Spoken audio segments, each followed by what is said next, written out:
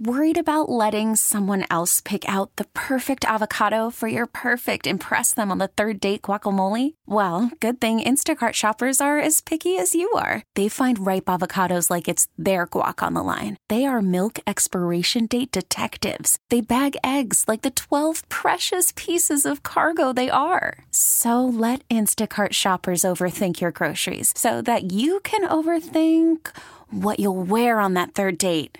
Download the Instacart app to get free delivery on your first 3 orders while supplies last. Minimum $10 per order. Additional terms apply. We really need new phones. T-Mobile will cover the cost of 4 amazing new iPhone 15s, and each line is only $25 a month. New iPhone 15s? It's better over here. Only at T-Mobile, get 4 iPhone 15s on us and 4 lines for $25 per line per month with eligible trade-in when you switch.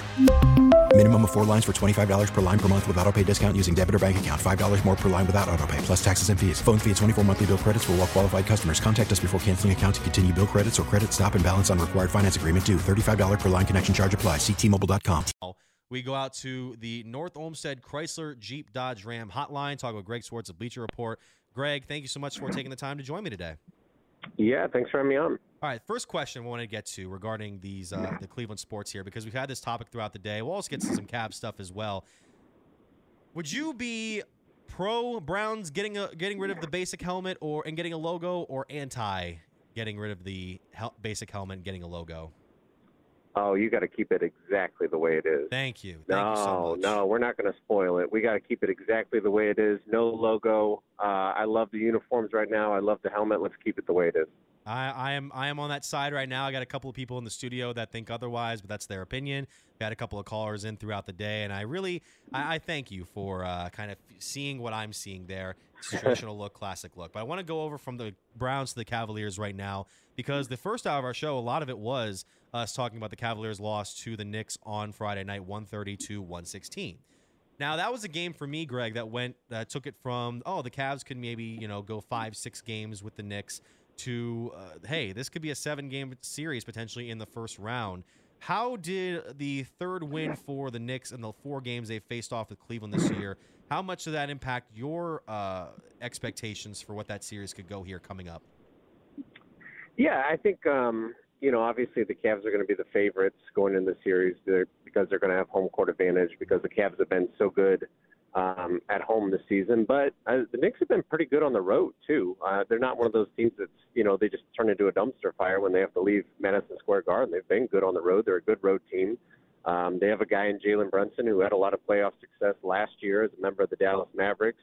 Obviously, he put on quite a show last night with a career high against Cleveland, almost got a 50-piece with Julius Randle out. So they should not be taken lightly. I know a lot of Cavs fans would like to be like, maybe he'll go 5 games and a gentleman's sweep, and then, then the real series test will start if we face, a Boston or a Philadelphia or Milwaukee. But I think the Knicks proved that, they've actually been one of the hotter teams over the second half of the season, and especially when you've got Brunson playing at a high level. Emmanuel Quickly is obviously going to be a top candidate for Sixth Man of the Year. That's a Knicks team that should put a little fear into you, especially after that game last night. Yeah, we were kind of talking about it earlier. Obviously, we'll get to Brunson in a little bit because he had a very phenomenal type game that has only showcased how much his value has increased since he joined the Knicks via free agency last year from Dallas. But kind of going back to the Knicks not being taken lightly in these playoffs, do you think the Cavalier fans, or some Cavalier fans, probably myself included, are kind of underselling the Knicks in a potential first-round matchup? Yeah, I think so, especially if you would have asked me that 24 hours ago. I think that would have been a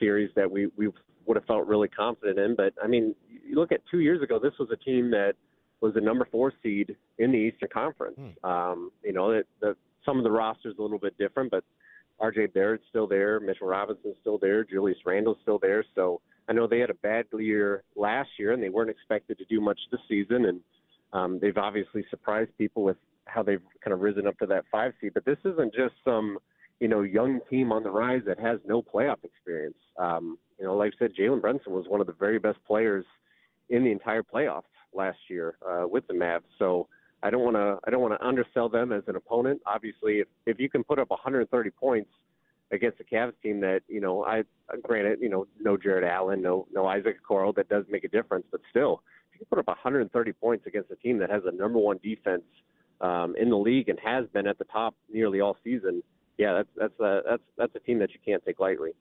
Yeah, Greg, I always bring up this stat point, but with the Cavaliers are one of two teams that average per game allowing less than 110 points. Everyone else is 110 points or above alongside Miami. And when I look at a game like that, where Brunson especially looked like he was getting a lot of easy looks, especially from the mid-range. Once he was able to get past the three-point line, he was able to get inside. Obviously, you want to give Brunson credit because he's having a heck of a night, 48 points. But, I mean, what does a performance like that showcase some of the not big issues, but some of the things that the Cavaliers could be patching up on defense?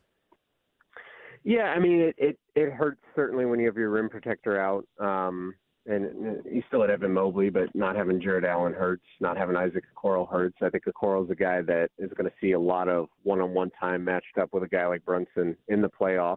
So not having him certainly hurt. But, that being said, RJ Barrett didn't have a good night last night. No. I think maybe finished 6 of 17 or something like that. So for him to not even have a good night, Emmanuel quickly only had like 4 points, and he's had performances even recently where he's gone for 40. And he's capable of dropping 30 points a game on any given night. So, Brunson obviously had a big game, but let's say the Knicks get, Julius Randle back in time for the playoffs and they get RJ Barrett has a better performance. And, there's just so many other things that as good as they were, the Knicks could have even done even better. So, that's definitely a scary thing to consider. I know Brunson's probably not going to repeat having 46, 48 points a night in a playoff series, but still, there's a lot of other Knicks that could step up and have better games as well.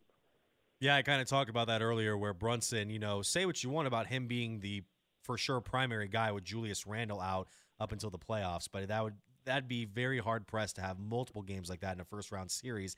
And then you go over to the Cavalier offense, which got off to a great start last night, but then they weren't able to quite move the ball around as well. They just weren't able to get as many opportunities at the basket. Is that just more of a case of them not moving the ball as well as we've seen them do so far this season? I mean, is there just a little bit of case of, playing too much isolation, you think? Yeah, and I mean, when you see, obviously having a guy like Donovan Mitchell is wonderful. Somebody can go out and get you 40 points. That's a luxury that not many teams have. But I feel like whenever you see a 40-piece from Donovan Mitchell, it hasn't been a great night overall for the Cavs. And we saw that the other night against Atlanta. We saw that against New York last night. To me, if you just go back a little bit to that Houston game where they won at home about a week ago, that to me was like the perfect Cavs game where you had like 4 guys go for 18 to 20. Donovan only had to score like 22 points for them to win. Jared Allen was putting pressure on both sides of the ball at the rim, had over 20 points in that game. Evan Mobley had a big game, not only as a defender, but as a playmaker, as a shot blocker, as a rebounder. Just to get that overall effort, I think that's when the Cavs are at their best. Not when Donovan Mitchell has to score 40 points per game or has to score 71 to give you a chance to win. That's not the Cavs at their best. Certainly he's capable of that. But, as we've seen in the past with the Utah Jazz, Donovan Mitchell can average 40 points per game in a series and have multiple 50-point games, and his team can still lose that series. So that's not an ideal way to play. And I think if you're doing that and if you have to get 40 from Donovan, something clearly isn't working with the rest of the offense. Talking with Greg Swartz here on 92.3 The Fan. Greg, we saw it kind of last night with Allen out. Evan Mobley didn't get as many opportunities as I think the team, or the fans would have liked. I believe only 6 of 8 from the floor, along with a couple of rebounds right now. Is Evan, at this point in his still very young career, a guy that I think you can look to inside to get more opportunities, to get more shots, not have the Cavaliers 2-guard system be taking the bulk of the shots, or do you think there's still some work to be done? Yeah, obviously there's work to be done. I think they've made tremendous strides. If you look at his numbers, kind of first 30 games of the season to these last 40 games, he's definitely made a leap, especially offensively, usage-wise as a playmaker. But, we've heard Donovan say, especially in the fourth quarter, like he's a guy that even if he's having a big first 3 quarters, we still have to get Evan the ball. And, I've gone record on saying many times that I still think the Cavs ceiling, they only hit their ceiling if Evan Mobley becomes their best player. And I think he can become that. I don't think it's going to be, well, it's certainly not going to be this year. I don't think it's going to be next year. But if he can jump Donovan, I think this is when this team really becomes a championship level team.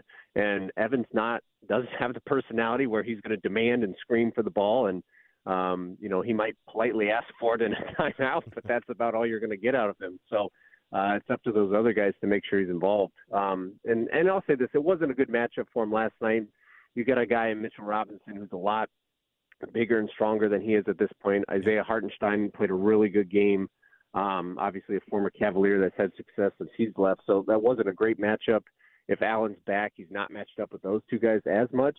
But certainly, yeah, you'd like to see, especially if Allen's out, you'd like to see more, like a 20 and 10 stat line from Mobley, because that means he's getting the ball as much as he should be. Yeah, one thing I was really focusing on, especially as we've gotten callers here in the last couple of hours regarding the last night's game, was the comparison of benches. I mean, the Knicks right now have been operating a system that has, for them, worked pretty well with the likes of Obi Toppin and Josh Hart there in the mix. You have Emmanuel Quickley there as well. Evan Fournier's had a couple of nights. I mean, how do you see the Cavalier bench currently? And I know they have that rotating fifth spot sometimes with the likes of LeVert or Dean Wade or Jetty Osman. How do you see the two comparisons of the reserves between both sides going into the series? Oh, the Knicks have a much better bench than the Cavs. It's not even close. Like, if you look at starting five, I'll take the Cavs starting five over the Knicks all day. But if you look at the bench, I mean, especially when, Dean Wade has been in and out of the rotation. Ricky Rubio has not been the same player he was pre-injury. Jetty Osman is going to get you – he's going to have good nights, and he's going to have nights where he, shoots 1 of 7, has 2 points, and he's going to be a non-factor. So you don't have – especially if Karras is starting, you don't have one consistent guy that you can go to and get 15 points or 5 assists or something like that. And the Knicks do. They have a guy like that in Quickley. Josh Hart can give you 2 points, but he can also grab 10 rebounds and have 6 assists and play great defense, and he can make an impact like nobody on the Cavs bench can make. And then you throw in a guy like Hartenstein that is one of the best rim-protecting backup centers in the NBA. He's a good playmaker. That would scare me. That would scare me going in the series, because I think if you're the Cavs, you're probably going to have to play all your starters 40-plus minutes a night just to have a chance to win, because if it comes down to bench, the Knicks are going to kill you in bench minutes, because at this point, their 6th, 7th, and 8th guys are a lot better than the Cavs. That is a bit of a concern I'll keep in the back of my head. Greg Swartz, thank you so much for joining me, taking the time, man. Best of luck to you in all your endeavors, and we'll probably hear from you this upcoming NBA playoffs. All right. Thanks for having me on. All right. Thank you so much. That is Greg Swartz here on 92.3 The Fan. And, of course, all guests appear on the North Olmsted Chrysler Jeep Dodge Ram hotline. We really need new phones. T-Mobile will cover the cost of 4 amazing new iPhone 15s, and each line is only $25 a month. New iPhone 15s? It's better over here. Only at T-Mobile, get 4 iPhone 15s on us and 4 lines for $25 per line per month with eligible trade-in when you switch. Minimum of 4 lines for $25 per line per month with autopay discount using debit or bank account. $5 more per line without autopay, plus taxes and fees. Phone fee at 24 monthly bill credits for well-qualified customers. Contact us before canceling account to continue bill credits or credit stop and balance on required finance agreement due. $35 per line connection charge applies. See T-Mobile.com.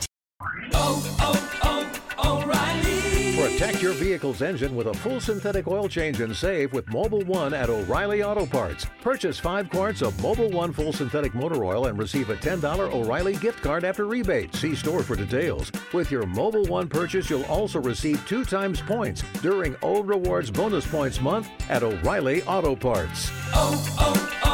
O'Reilly Auto Parts.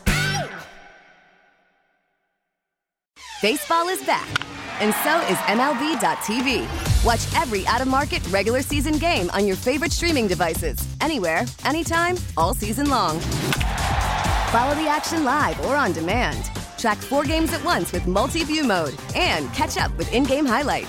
Plus, original programs, minor league broadcasts, and local pre- and post-game shows. Go to MLB.tv to start your free trial today. Blackout and other restrictions apply. Major League Baseball trademarks used with permission.